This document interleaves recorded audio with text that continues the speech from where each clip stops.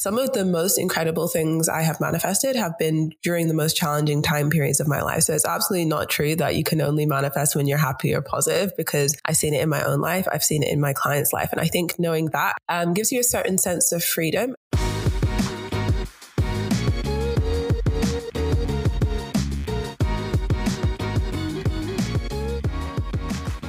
Hey guys, welcome back to Mostly Balanced with Mia and Carly.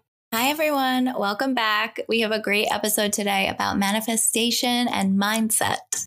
There's so many good manifestation tips in this. Yes, Afia is so great. I really love talking to her. She lives in Australia and she's a mindset coach, and she had such a great outlook and such tangible tips for just understanding what's blocking you in life, doing a lot of self-reflection, a lot of internal dialogue, and then opening up space for you to manifest everything you want in your life. And she has a very unique story that she shared with us too.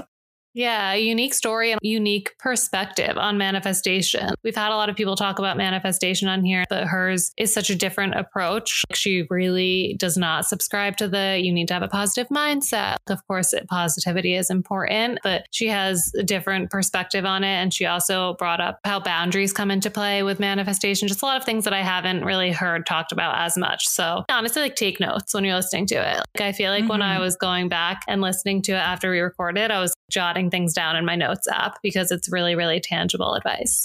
Yes, I'm sure people have been exposed to manifestation in many other places. And the first place that I really heard of manifestation was the book, The Secret. I feel like that's maybe when a lot of us heard about manifestation as more of a mainstream conversation, because that book just gained so much popularity, but there's so many problems with that book. And I'm so happy that the conversation has changed. And we have people like Afia who really take manifestation and make it tangible in a way that it's just a mindset shift that allows you to really open yourself up. Because The Secret, it's like you just have to think so positively, and they scare you of thinking any negative thoughts, because the negative thoughts you think are going to now attract negativity. It can become like very toxic and kind of damaging.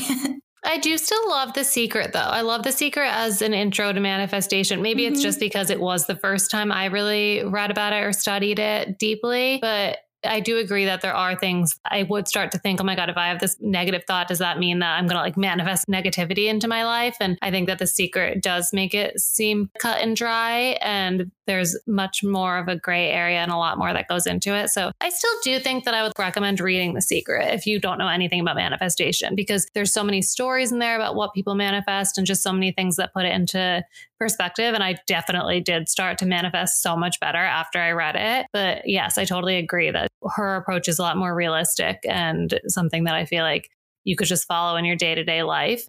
Yeah, I agree. The Secret is fun, and it was a really good first introduction into manifestation. Yeah. I can remember where I was when I was reading it. I remember I was mind blown. I was on the subway. I vividly remember reading it on the subway, like manifesting anything but being here, commuting to and from work. Yeah. So my thing that I wanted to talk about this week, I've been posting about on our Instagram, but I haven't talked about it on the podcast, and it's Daring Foods plant-based chicken. And I love it. I had kind of been seeing it pop up on Instagram, influencer ads and stuff like that. So I was super curious about it, and I got it through one of my Thrive Market orders. And it's so weird. It just tastes like chicken. It's just the most realistic tasting plant-based meat that I've had. It's just, I've never had plant-based chicken that actually is the texture of chicken. It's really hard to explain, so you have to go out there and try it. What is it made out of? It's made out of soy. And their ingredients are just so clean. So it has soy, it has sunflower oil as well. It's just very, very minimal ingredients and a lot of protein in it from the soy. It comes in a bag, it's frozen, and it's already in pieces. And all you have to do is saute it in oil on a pan on the stove. And I've been putting it in salads, or I made bonza pasta the other night and mixed it in with that. And it was really good. Or you can make a wrap out of it, which I did that time with those wraps that I talked about on here, the stuffed me wraps. So it's just very versatile and so easy to make. And again, it just tastes delicious. It tastes simple and it tastes like just regular chicken. But if you are a vegan, or if you're just trying to maybe eat more sustainably, it's all sustainable ingredients. You can just feel good about it when you're eating it. They never use artificial artificial flavors. They have no GMOs. They're gluten-free. There's no saturated fat in any of them. And just very, very good when you look at the nutrition facts compared to other plant-based chicken. I feel like when you look at the nutrition label or ingredient list for a lot of the plant-based chicken that's been around for a while, it's like 25 ingredients deep, and this has like 4 ingredients in it. So I always like that. I don't like a long ingredient list. Yeah. The flavors that they have original, they have Cajun, they have lemon and herb, and then they have a breaded one, which that one is not gluten-free. Yum. I love that. I have not had any type of plant-based meat. I have not tried Impossible Meat or an Impossible Burger, mostly because I have never really had an interest in being a vegetarian or just exploring other options. But since the pandemic and living at home, I feel like, or pre-pandemic when I was working, I would eat meat during the day. Like I would get a salad with meat in it. And since living home, I don't do that. I never have any meat during the day. If I eat meat, it's just at night. And I feel like I have honestly noticed a huge difference in my digestion and just how I feel. So that's something I've noted. So I think I would want to try something like this. And I love the rave review you gave. Yeah, it's really so good. And I have definitely been a vegetarian. I've gone through a lot of vegetarian phases since I was like 10. And so I remember being a teenager and in college and everything. And even like more recently eating those Morningstar chick patties, which are also so good. But when you look at the ingredients on them, it's like vegetable oil, potato starch, sugar, yeast, just so many dextrose, all these different things that are just, what is that even? Great rec. I have another recommendation for a drink today. So I feel like I'm always coming on here talking about Olipop or other things I like to drink instead of cocktails at night or instead of wine. But I have tried Sound sparkling water. So I've been going into my office. I work at Facebook. So the Meta office has amazing snacks. I basically eat and drink my way through the day because they have the best brands some that I've never heard of, some that I love. They just have such great options.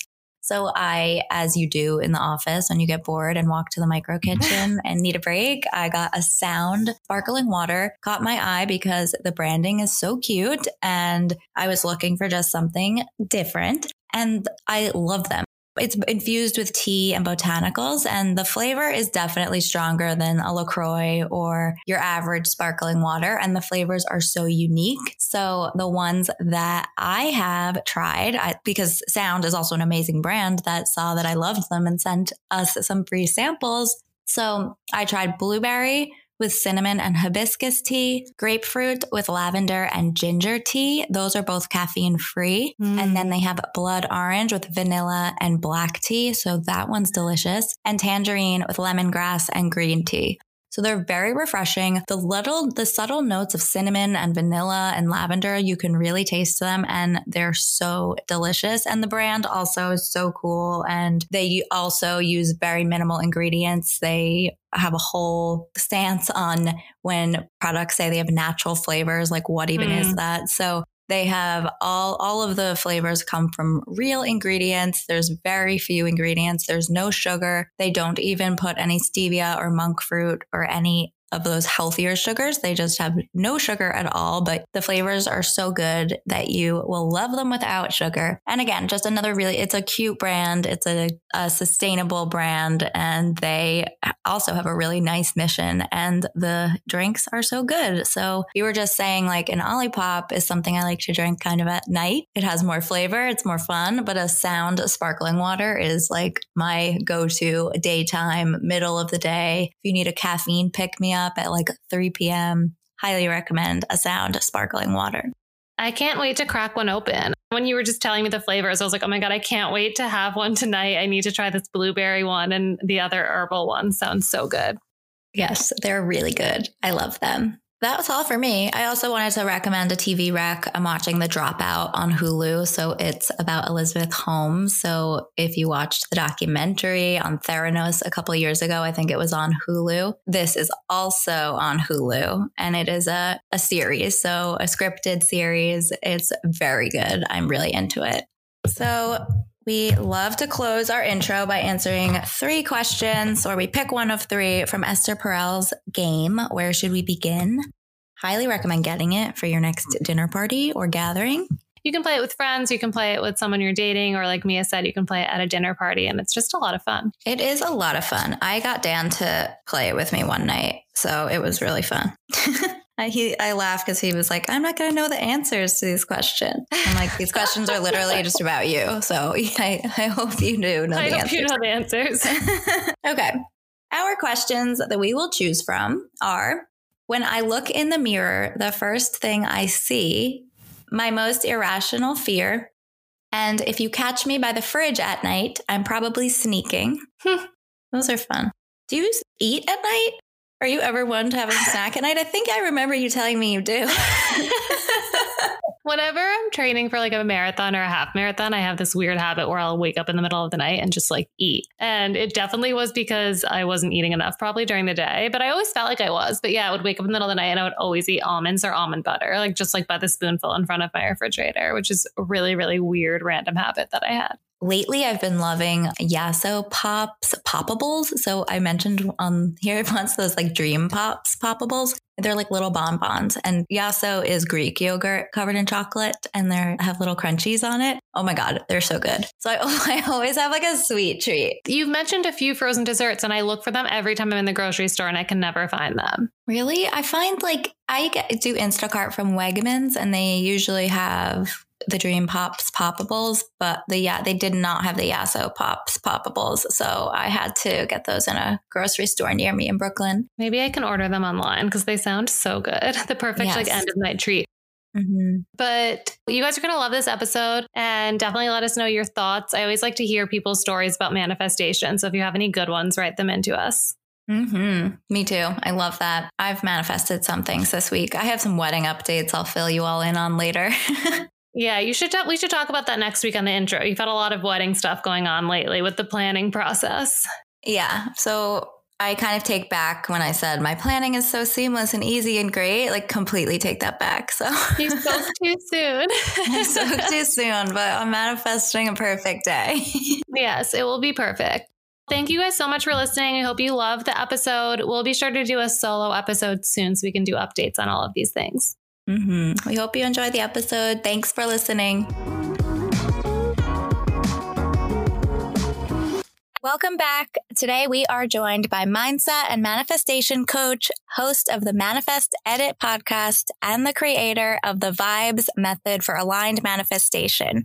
Her mission is to empower and teach ambitious women how to stop playing small and access their innate magic so they can expand their current reality. So welcome to Mostly Balanced, Afia Salter.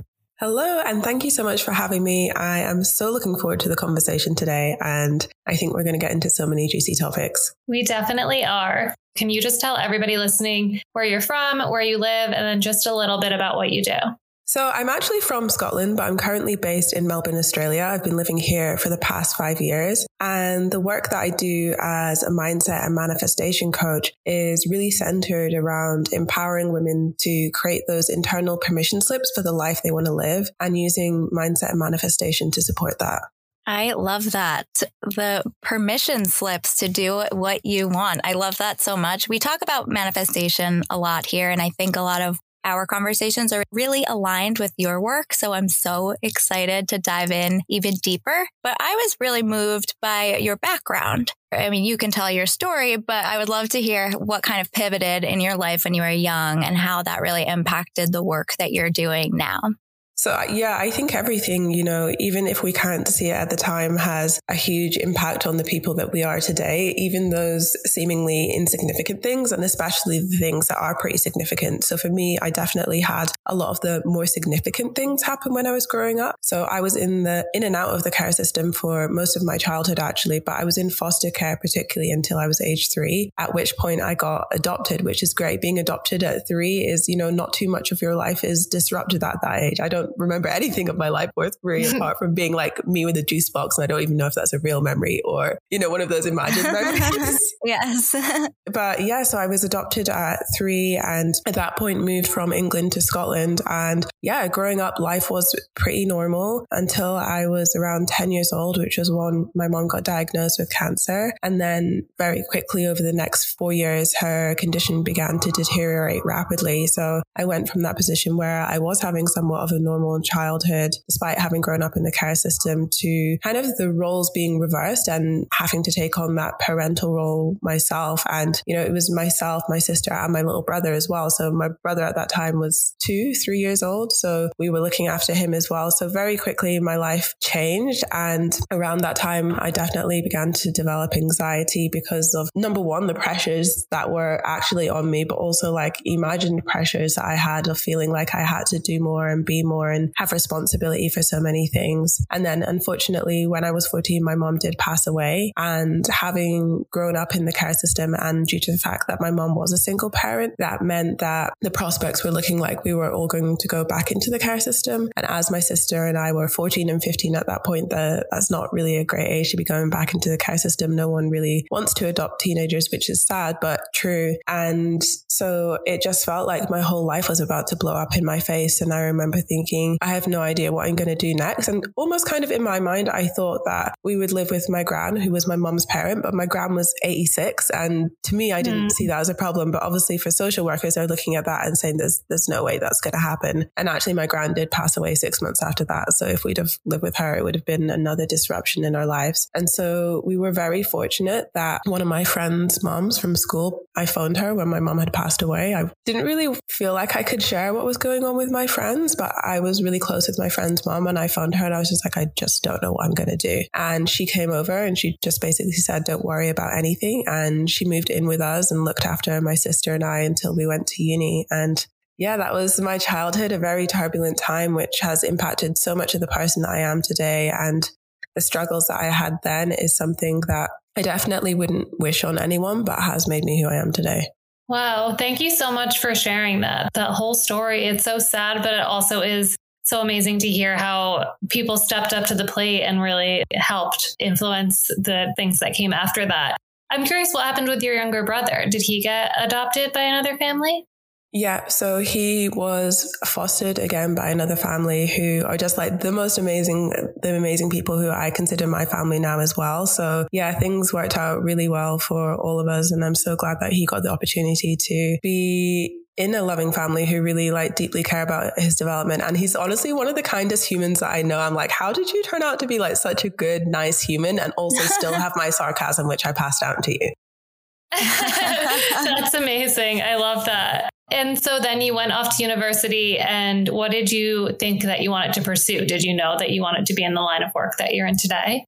No, I had no idea what I wanted to do. And I remember for me, like after my mom passed away, that really all I wanted was just to be normal and to have normal things and to have what everyone else had around me. So going to uni was obviously the path that's laid out for you. And I did enjoy studying. So I knew I wanted to go to uni, but I didn't specifically know what I wanted to study. And actually at one stage, I did want to study philosophy. And then I was like, oh, I don't know. I feel like I have quite an anxious disposition. So I will just have too many questions that will be unanswered, which is funny that was what I thought at the time, because now my life is so many unanswered questions that I'm totally okay with. So I actually ended up deciding to study media. And for no reason other than at that time, I really loved this DJ on Radio 1 called Annie Mac. And I was like, oh, this could be kind of cool. Obviously, that's not the way that things panned out in my life. But I think for so many people, choosing a degree at 17, 16, you don't really have an idea of what you're going to spend the next 20 years of your life doing. So it was just an entryway to uni at that point. And that was enough for me. And after finishing my first degree, I actually did then go on to study my master's in digital marketing straight away. And throughout that time at uni, I would say that I was definitely one of those people who uni was a great experience. But in terms of what I actually learned within the degree itself, so we're very lucky in Scotland that your education is free. So it doesn't feel like, oh, wow, that was a waste of money. But I don't really use much of what I learned in uni in my everyday life, apart from the people that I met and the confidence and skills that I built during that time. Right. I didn't know that it was free. Yeah. So your tuition fees are free. Obviously you have to pay for like accommodation and stuff, but all the tuition fees are completely free. That's amazing. Totally relate though to that feeling. I think a lot of people feel that way, that they might not have learned a lot in their college or university experience. You learn a lot, but not so much of the things you're using day to day. But even that ability of kind of extracting any learning, whether it's how to be more professional or just learning how to communicate or write, like you could take all of that and apply it. So I feel like you had that skill of extracting little bits of learnings and valuable lessons from your whole life, not just university. So what happened next in your journey to where you are now? So one of the things I actually did gain from uni was putting myself out there for a lot of internships. And in one of the first internships I ever had, I remember I was on Twitter and I came across this hashtag. It was hashtag #BeBloggers, which was hashtag beauty bloggers. And I was like, bloggers, what's this? And was when I first discovered blogging. And I was like, this is amazing. This is incredible. I want to be a blogger. And then a month later, I'd started my own blog. And so having been in the content creation space for the past 9 years now, that first foray into blogging is actually what transpired into me coaching, because first of all, I was talking about student life, then I was talking about traveling. And then when the world changed, I shifted that content to more of mindset and manifestation based content. And although I didn't know that was what my career was going to be, in talking about it more, I realized, wow, this is something that I'm actually more passionate about than the other things I've been talking about. And it's actually the biggest piece of my life. So my journey from uni to where I am now was not exactly a linear journey. There were many things that happened in between, but ultimately having gone back to uni to study for my master's, I realized that I hadn't done it out of a true passion or joy to study. I'd just done it because I wanted to prolong that period of time that I had to decide what I wanted to do next in my life. During that time period was one of the worst years of my life. And I was severely anxious and depressed, and I was really struggling at that time. And at that time was what led me on my journey to personal development, conscious manifestation, choosing to consciously create the life that I wanted to live, and feeling like that I wasn't just a victim of my circumstances, but I had the ability to choose where I wanted to go next. And more than being able to choose where I wanted to go next, that it was okay if that didn't look like what everyone else around me had, which was previously what I thought it had to be like. I was like, oh, I actually do get to make my own choices, and maybe things don't have to be as hard for me as they are for everyone else. Maybe I get to choose just to, have an extraordinary life for the fun of it, not for the fear of what's going to happen if I don't. That mindset shift is so important, but so difficult. And one of the things that you mentioned earlier about how you were uncomfortable with the unknown, and now there's so many unknowns in your life. What advice do you have for somebody who is feeling like that, who doesn't like not knowing what's going to happen next or where their life is going to go? How did you become okay with that? I can totally relate to that. And it's something that even today, I still experience anxiety, but it doesn't impact me anywhere near as much as it used to. And I think something that can be a little bit harmful in the manifestation space is people who, and I'm sure it's not intended to be done in a harmful way, but saying that positive thoughts is the only way to manifest what you want, or you're only going to manifest what you want when you're happy. And so when there's an unknown around your emotions and not feeling happy or going through change or going through challenges, on top of those initial worries, people are also worrying like, is this going to send my manifestation away? Does this mean I'm not going to get what I want? And that just adds more to people. So I don't think that's very helpful. So it's one of those cliche things to say, but the only constant in life is change. And rather than learning out how to stop change, I think it's much more healthy and much more conducive to our success to figure out, instead of trying to change the tides, change the wave, like how can I just be okay with sometimes not being okay, with sometimes having those challenges come up, and knowing that how can I prepare for the fact that life is going to change anyway, rather than trying to prevent change at all? Yes, I'm so happy that you said that, because I'm even curious when manifestation was something you were introduced to, because when I was introduced to it, it was like The Secret, and it was very much driven by what you're exactly saying. Positive thoughts will change your life. Don't even let a negative thought enter your mind. And I remember reading that and I'm like, I could take some things away from this, but I got scared of that same thing. I would hear myself saying something negative or doubting myself or having insecurities that every single human being has, and wanting to shut it off. And that's not a sustainable way to live. So I'm so happy you called that out, and that not all manifestation practices are like that. And there's ways to still be human and have those doubts. Everyone has them. So what is the manifestation modality or way of thinking that you subscribe to? So I think there is a lot of talk about the law of attraction, but also that's just one of many universal laws and misses out things like the law of polarity and also the law of action. So certainly in my teaching, a lot of focus is on the duality of life and is that life is not black and white, but ultimately on a spectrum, and that some of the most incredible things I have manifested have been during the most challenging time periods of my life. So it's absolutely not true that you can only manifest when you're happy or positive, because I've seen it in my own life. I've seen it in my clients' life. And I think knowing that gives you a certain sense of freedom. And obviously we don't want to get like stuck in the victim mode of like nothing is happening and everything's against me, the world is against me. But here's what we do want to do. We want to take radical responsibility for the lives that we're living and the lives that we're creating, but also to have compassion inside of that. And sometimes I think that's what's missing is the compassion piece. Rather than like, oh, I'm angry or I reacted in a way that I shouldn't. I'm so horrible. I'm so bad. I can love myself anyway, even when I'm experiencing those things or I've, in inverted commas, gone back on my journey. I personally don't believe that there is a backwards that you can go to. And this is certainly why I don't love using terms like awakened and things like that, because I think it leads people to thinking that there's a spiritual hierarchy, which there simply isn't. And I know spirituality is going to look so different from person to person. So embracing the dualistic nature of life and also the fact that the outside world, like the sun and this moon, there's warm and there's cold, like obviously there's those things going on in the external world. So why wouldn't you be the same? And I think when this really hit home for me was during first lockdown, I think actually, and I was watching a documentary and it made me really sad, but I felt like there was such beauty in the sadness in that I was empathizing with their experience. And it was of these two people who had been in the care system in their life after that. And I really related to their experience. And I thought, wow, it's so beautiful that I get to relate to this experience so deeply. And imagine that I was just in this perpetual state of happiness and I didn't have those variations of emotions and feelings. Like I think life would be so bland. I totally agree. And I can totally see where you're coming from saying that some of the things that you've manifested have come from some of the most difficult times in your life, because those emotions are so powerful. Happiness is not the only powerful emotion. Feeling that empathy and that sadness, that could actually empower you to manifest the things in your life and create the life that you want. I think probably some of our listeners haven't even begun to learn about manifestation or to try to manifest things for themselves. So for somebody who's listening who isn't even sure where to begin, what would you recommend as a first step for manifestation? First of all, it's so exciting that you are at the beginning of this journey, and there is so much more information out there now than there was when I was first learning about manifestation, and so many different people you can learn from, which is both exciting and can also feel overwhelming if you're at the beginning of your journey. So don't feel like you need to know everything overnight. You need to consume every piece of information there is.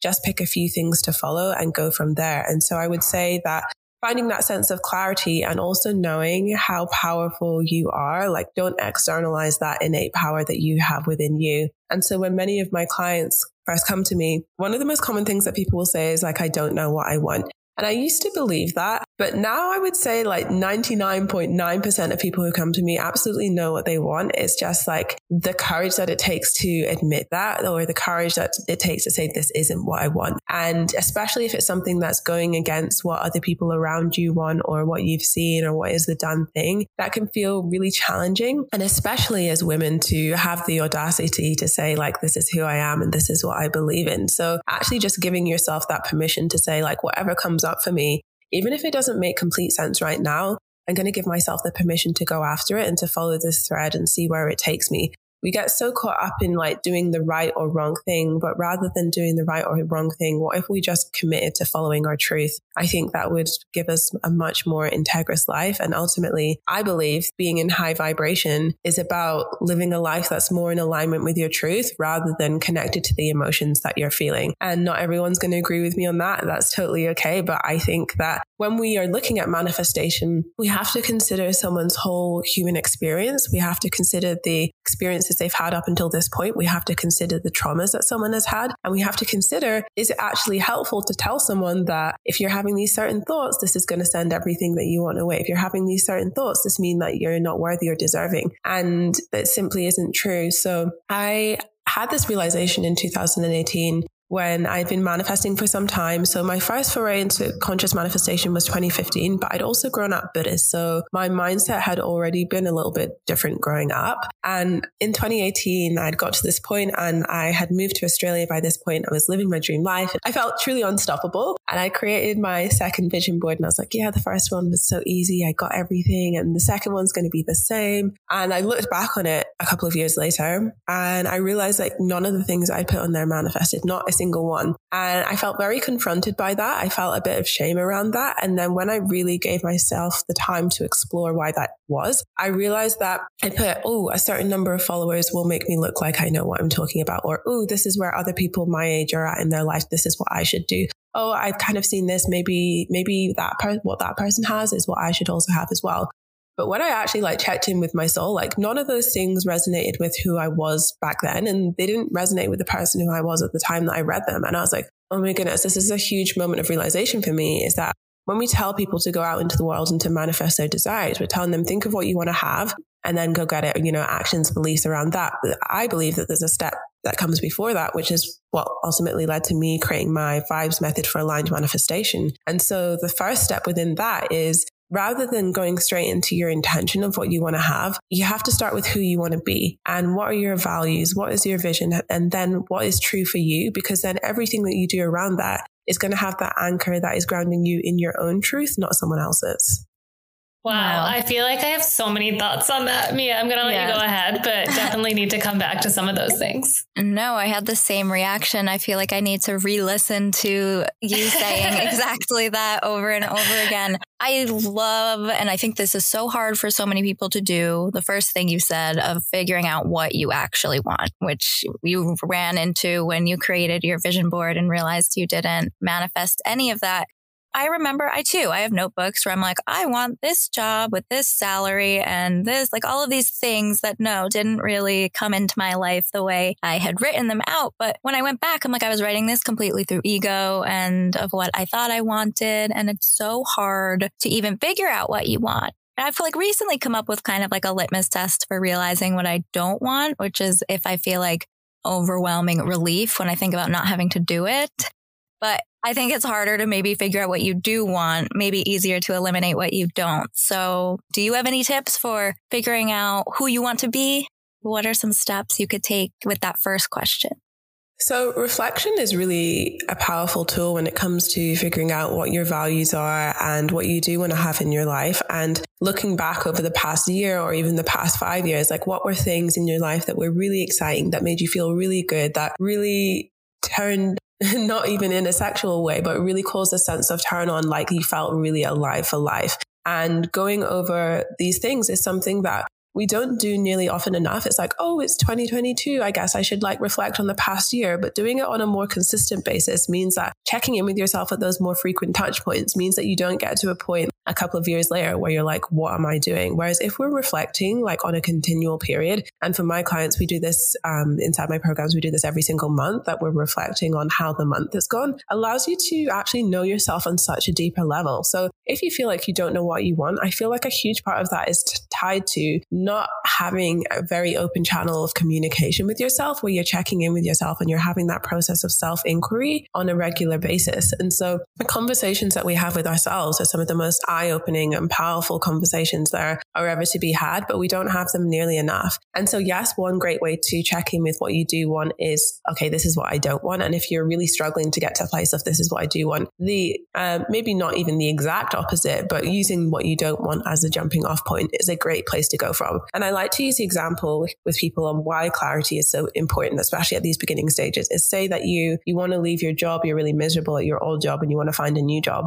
And if you don't have clarity on what you want in the new job, well, how do you know you're not just going to repeat the exact same thing? So you have to get so clear on what you're actually not happy with so that you don't repeat it, and then say, okay, from here, these are the things I do want, and this is what makes me feel empowered. And for me, values is not something that I feel can be picked off of a list and say oh, okay, these are the top 20 values people have. Check, check, check. This is what works for me. But ultimately, your values are what is most important to you in your life outside of money. And by the way, If you're trying to think of the things that really make you feel good and you can't think of things recently that have made you feel that way, just saying this for everybody listening, because I've definitely been there. That's totally normal. But in my opinion, listening to everything you're saying, if that's the case for you, then that just means that you're a little bit out of alignment and you have to like really dig back into your past and see when you last felt that way. And I love what you said about how a lot of people say that they don't know what they want, but then when they stop and think about it, they really do. And they're just kind of afraid to say it, because I am that person sometimes, because you see what other people are doing and you're either like, oh, I can't have what he or she has, or you're thinking, oh, that's what I should want. So it's like the two opposite ends of it. And it's interesting because you're never seeing the full picture of someone's life. And so I think that's why it brings me back to what you were saying about everything you had put on your vision board that you didn't get. If you're putting things that you want because other people have them and it seems like it's making them happy, they also have a whole host of other things going on that you're not seeing. So it makes it difficult, because I love the idea of using other people as sort of like an expander to see what you want. But at the same time, you're not getting that full picture.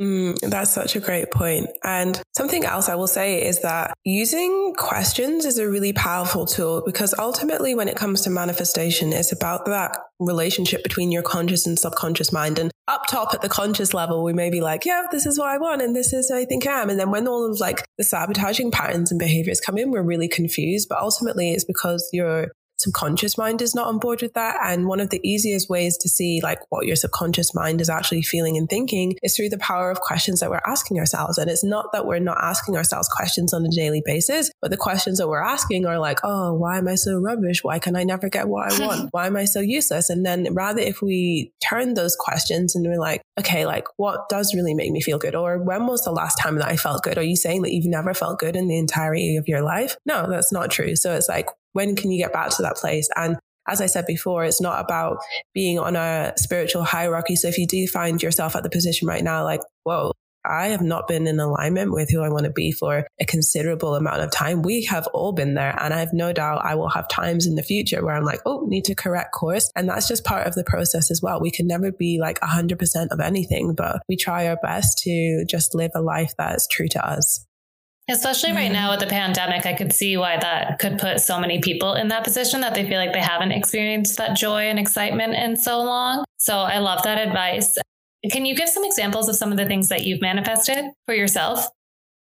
One of my favorite things I've manifested is actually my dream apartment. And I think this is a great example because I had envisioned it to be a certain way and it worked out completely differently with so many road bumps along the road. And often when those road bumps are happening, you think that it's taking you further from what you want, when in reality it's taking you closer to what you want, but just not in the way that you expected. So when we hear people say things like surrender the how, the context that's missing from that is it means that, yeah, you may have your idea of how you want things to go, but also be open to it happening in a different way, in a roundabout way, and trusting that it's still going to work out as you wanted it to. So with my apartment, I had written a list of everything that I wanted in my dream space, and I had gone for a viewing, and I had initially wanted to live in a modern apartment, but I'd gone to view this house, which I thought was incredible. And I'd put in my application, but because I was from overseas, there were a couple of like points of identification and stuff that I didn't have, just simply because I hadn't been living here for long enough. And at the last minute, the house fell through and I was convinced that was my dream house. I was so upset. And then I was looking in this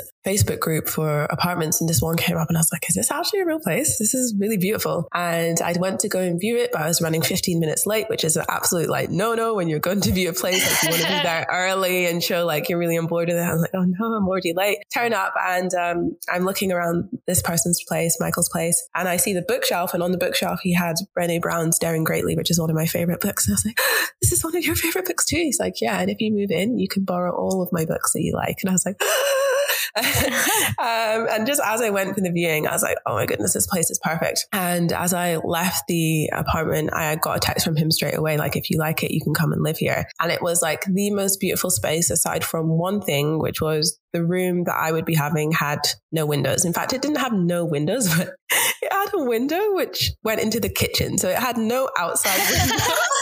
There was a window, but just like no natural daylight, which is a bit unnerving and was something that I'd initially put like, this is important to me because I like I don't like waking up with an alarm clock. I like to just like wake up when I want to wake up. And then I'd been living there for about a year. And then Michael was like, hey, so I've decided I'm going to move back to my other place. He already had his own house, but he also had like an apartment in the city. And obviously, as you know, the furniture is mine, so I'll be taking the furniture as well. And like he owned everything. So even my bed was like Michael's bed, and he was moving out and taking absolutely everything out of his apartment. And at the time I was like, oh no, should I still stay here? I'm going to have to completely furnish this place on my own. How am I even going to find someone to live with? And ultimately it ended up working out that I found like the most beautiful human to live with. And because Michael had moved out, I ended up getting his bedroom, which had floor to ceiling windows that actually went outside. And so it worked out as I wanted it to, but certainly not on the path that I thought it would go on. Wow. What a contrasting experience between those two rooms. That is so true, how I even look back at things that happened in my life and I got to where I wanted, but there were so many bumps in the road. I imagine people get, like you said, get really caught up in that and might like trigger them telling themselves those same like negative stories or limiting beliefs. So I know you have a blog post on how to really move past those limiting beliefs, but how can you avoid that frustration if maybe someone wasn't as optimistic as you in that bumpy journey and got really frustrated? I think it's worth pointing out that I definitely have not always been optimistic.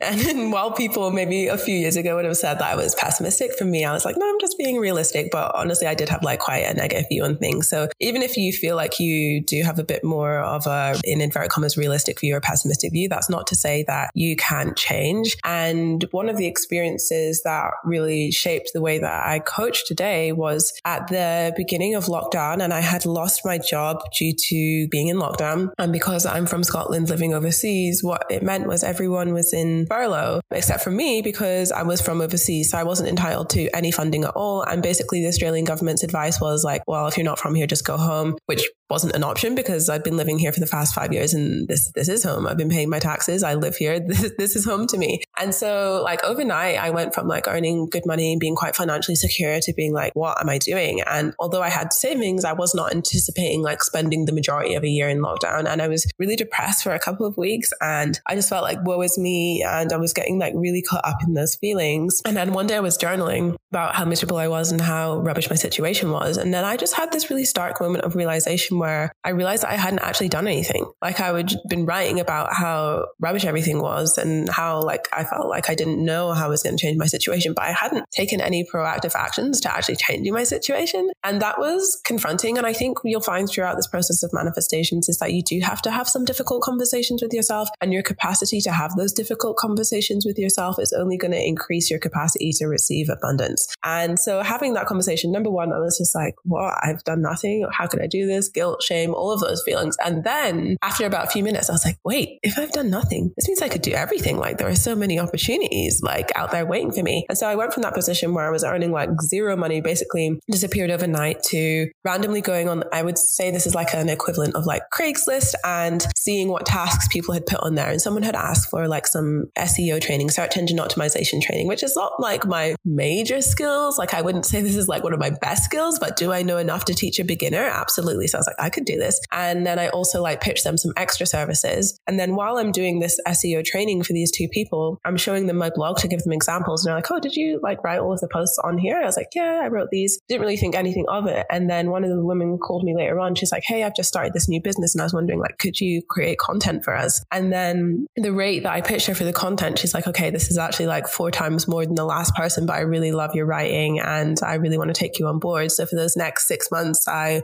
was writing for her. And then that began a spiral of events, which went from me having like zero income to multiple 5 figures from that change in perspective and beginning to have that sense of trust again. And so if you are at a place right now, and especially due to the pandemic where it feels like things have been challenging, something which I find really grounds me is knowing that this is a moment, not a lifetime. And when I'm having incredible, beautiful, out of this world experiences, I'm like, this is a moment, not a lifetime. And it really, I just feel really grateful to be experiencing that. And when I'm having those really challenging moments and it feels like the world is against me, and yeah, even now I still do have some of those moments, although they last a lot they don't last as long as they used to. But even when I'm in those moments, I'm like, this is also a moment. Like this isn't going to last forever either. So if you're in a season of what feels like challenge after challenge after challenge, know that something eventually has to give, and that maybe that won't resonate with you in this exact moment when you hear it. But at one point that's going to click for you and you're going to know this isn't forever. And there's a whole world out there waiting for me. That is such a great story about the job. Obviously, it didn't start well, but then it just spiraled into so many great opportunities. I love that you have such a great grasp on mindset shifts, like just those little things to tell yourself and how to flip it around in your head. Of course, you can be negative and down on things, but now you know how to turn that around and make that not last as long. But I want to backtrack a little bit to talking about your 5-step framework. So I think we touched on the first step. Can you take us through the rest of it? So after embodying the vibe of your higher self, which is step number 1, we go into setting powerful intentions. So now we can set intentions knowing what our values are. And this means when we're setting intentions, we can check them for integrity. So that's what I was not doing when I'm like putting all of these follower accounts on my vision board back in 2018, thinking this will make me look good. I was not checking that for integrity. And what I will find is for some people, when they get to this place, they're like, yep, green, good to go. Other people will be like, actually, there's a few tweaks I need to make because this was either not for myself. This was out of a place of what I thought I needed to do or who I needed to be. And making sure that when we are setting intentions, that they are primarily for ourselves. Like, yes, it's okay to like want to manifest things for your family, but know that you have to be like the center of that reason, because ultimately we can't change how other people feel and we can't like force things upon other people. We have to have ourselves as our center of the universe and then radiate that out onto everyone else. And so where I think a lot of people can get stuck when it comes to intention setting is like you said, it is great for a point of clarity to say, this is what I don't want. But if we're only in the I don't want, that means when it goes to manifesting, what we're repeating to our subconscious mind is like, for example, if you don't want to be broke, I don't want to be broke anymore. I don't want to be broke anymore. And you're just affirming that to yourself rather than looking for opportunities of abundance. So we want to really focus on making sure that the intentions are in the direction of what we actually want, rather than away from what we don't want, even if that away from what we don't want is the initial motivator. In the short term, that can be a really good motivator, but in the long term, what's actually going to keep us moving forward is moving towards a vision, not away from a pain. And then we know who we are, we've set our intentions, we're feeling unstoppable. What happens now is normally like the fall, which is energetic blocks and boundaries, which is where all your limiting beliefs is going to come up. All the stuff is going to come up around why you can't, why you shouldn't, why it's not for you. And this is a very normal thing to happen. And I want to point out that no matter where you are in your journey, how long you've been doing this work, like it's never about getting rid of limiting beliefs completely, because as you reach for new things, you're going to experience new limits around those. But it's about changing your relationship to limiting beliefs. So when people talk about the shadow work, it's not because your limiting beliefs are dark and horrible and they shouldn't be talked about, but it's because they are typically something that we're not aware of. So shadow is around the degree of awareness rather than how dark or evil these things are about you. And learning our limiting beliefs, learning the things that hold us back, learning these stories means we can develop an awareness around them. We can, in some ways, reparent ourselves, because a lot of the limiting beliefs we have do stem from our inner child, stem from that subconscious development that we had before the ages of 7, where we didn't have the autonomy to say, actually, I'm not sure that I'm on board with this, or actually, I'm not sure that I believe this. We just blindly went along with whatever our peers or our family members were telling us, because that's just what you do. And so as an adult, a lot of the process of manifestation is unlearning what was actually never serving you. And many of the beliefs that you have were never yours to begin with. And we can actually, even when it comes to trauma, we can hold on to generational trauma from like 7 generations back. So even if you're not consciously aware of, oh yes, my family experienced this, when it's something 7 years ago, we're still the only ones who have the power to face it and to deal with it now, even though we may not be responsible for putting it there. And so when I talked about that radical responsibility before, it's also knowing that taking radical responsibility can be challenging, especially when you're like, this was never something I believed. This is just something that I've had to inherit. This is just the way that I was treated. But ultimately, no one else can do that for you. No one else can help you move through that without you giving them the permission or giving yourself the permission to make those changes. And then something else I love talking about this when it comes to manifestation is boundaries. And I think this isn't talked about nearly enough, is enforcing those strong boundaries. And people can feel like boundaries is like a journey away from other people, and it's like closing yourself off and being really mean and being really aggressive. But the way I view boundaries is like every time you set a boundary, it allows you to get closer to yourself. And there is no greater gift than that, and that learning more about yourself through these boundaries. And so if we're out here saying like, this is who I am and this is what I want, we also have to say like, this is what I'm no longer available for. This is what I'm committed to doing. And not only setting those boundaries, but having that challenging work of like enforcing those. And that's not going to say like 100% of the time you're going to be like, yep, this is my boundary now. Sometimes you're going to have those like slip ups, which is normal. But even those slip ups teach you something about the way that you want to be treated and what you want to allow into your life. And so step number 4 is action, which is looking at balancing your feminine and masculine energy. And whether you're male, female, or non-binary, we all have these masculine and feminine pools of energy within us. And masculine is more focused on the strategic, whereas the feminine is more focused on the intuitive. And neither the intuitive or strategic is like one is better than the other. It's just some people will lean more heavily in one area of the other. So balancing it doesn't mean you need to get to 50% intuitive, 50% strategic. It's finding the way that you actually work best. And what I find is that typically when it comes to women in entrepreneurship, that the way that we have been taught to do entrepreneurship is definitely very much in our masculine and strategy is the only way. And like intuition is something that I still feel is like people don't trust it as much because we have those little intuitive voices and then we're like, wait, what is this? Because we're not actually used to listening to it. And I don't know if you've ever watched Westworld, but there's this point where they begin hearing these voices and they're like, what are the voices? My favorite show. I'm rewatching it right now. And because they're not used to hearing the voices, they're like, what is this? But it's been themselves like the whole time. And that's kind of what intuition is like, oh, this voice was here all along. I was just choosing to stuff it down and ignore it. Okay, then now we've got some work to do. So learning how best you take action is a really beautiful process. And when we talk about the law of action, the universal law, it's about taking that inspired action. And what inspires you to take action? Is it getting like super oriented on the details? Is it getting super oriented on the feelings? Like learning what motivates you and how you manifest best is ultimately going to allow you to manifest more of the things that you want into your life, which is why some people will be like, yes, the 3-6-9 method. I wrote these things like however many times. And some people are like, yeah, I'm just not resonating with that. And that's because, well, it doesn't align with the way that they take action. And then finally, what really brings this all together is surrender, which we touched on a little bit earlier as well, in that the kind of the waiting game between having it and setting all those intentions, doing all of those work. And surrender can be actually the piece that many people find the most challenging. And around this point, a lot of people will be like, well, should I give up? Like, when do you choose when to give up on your manifestation? And I'm like, well, how do you know it isn't working? Well, because I don't have it. Is you not having it really a sign of it not working? Like think of all the things in our life where everything is happening behind the scenes up until the point where we eventually have it. It doesn't mean that it's not working. It's just we're planting the seeds, we're laying the foundations, we're doing all of that work now until ultimately we have it. And so I love to see this process of manifestation kind of like gardening in that we're planting these seeds, we're pulling out the weeds, we're putting in the new soil, and we're like waiting for the plants to grow. I mean, even with trees, like how long it takes to grow a tree and just being patient and knowing that it's still coming is a really magical process. And so I think we all have this access to innate magic within us, even if for some time you may have found that it's been squashed. It's about, okay, let's go on this journey of discovery and see what happens. I love that each pillar or each point really is something that's so important of what we talked about of really knowing who you are, what your values are. I've never heard boundaries really come into manifestation, or maybe in other words, but definitely not the word boundary. And I mean, surrendering and just knowing that it's not going to happen overnight.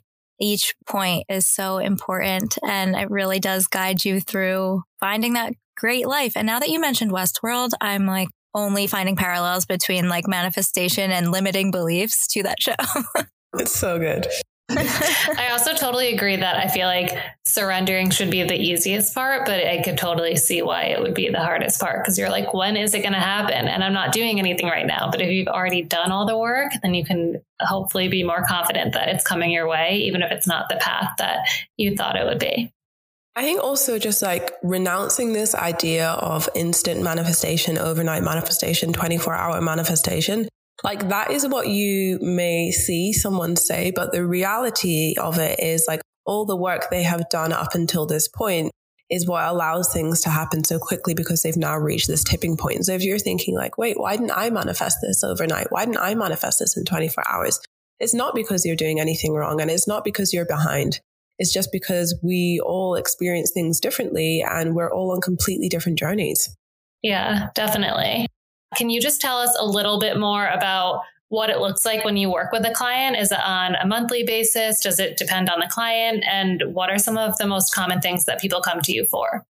I typically work with my clients inside my mastermind program, Conscious Alchemy, which is a 12-month program. And so throughout the 12 months, it's about integrating those, the VISE method for aligned manifestation into your life. And also learning like about your own seasons when it comes to manifestation, right? Because some seasons will be like, whoa, everything's manifesting so quickly. And going back to that gardening example, some of those will be more planting the seeds. Some of those will be like more relaxed and chill. And then some of those seasons will feel like everything is falling apart. And it's about learning how to honor yourself through all of those seasons, learning what your manifestation process looks like through all of those seasons, and ultimately like learning more about yourself. And so it's supporting like female entrepreneurs through that journey so that not only they can get closer to themselves, but also so that they are able to share the gifts that they want to share with the world on a much deeper level. Working with entrepreneurs, definitely business success, interpersonal relationships, whether that's with family or wanting to manifest love. And I think what all of these things comes back to is still that relationship that we have with ourselves. And I remember even when I was first beginning my journey of conscious manifestation, like I wanted all of these external things, but also what I wanted was to know myself better and to have this relationship where I was able to set those strong boundaries, because that has not always come easily to me. And I definitely used to be somewhat of a people pleaser, which is often something that my clients are struggling with as well. And wanting to be liked by everyone and being palatable for everyone actually takes you further away from yourself. Mm-hmm. Yeah. I also like that your program is 1 year. I think that really reinforces every step of your program and how this is not going to happen. Like you're not selling like 3 months work with me, you'll manifest your life. This is a process, and a lot of it is that inner work and that planting the seed and surrendering. Yeah, I think as well, when you are doing things like shadow work or you're releasing those energetic blocks, that it can be like very heavy. And if for the first 3 months you're just releasing your energetic blocks and it was just to be a 3-month program, you may leave that then feeling a bit disheartened. So it is about seeing it as like the long game and knowing that this is about integrating these principles into your way of being, not just like a short-term tactic. Yeah. That makes a lot of sense. We like to end with some rapid fire questions. So what is one must-have quality for you and a significant other? Funny. They have to be funny. If you don't make me laugh, like I can't spend any amount of time with you. You can be like the most beautiful person, but if you're not funny, then that makes you significantly less beautiful. I agree.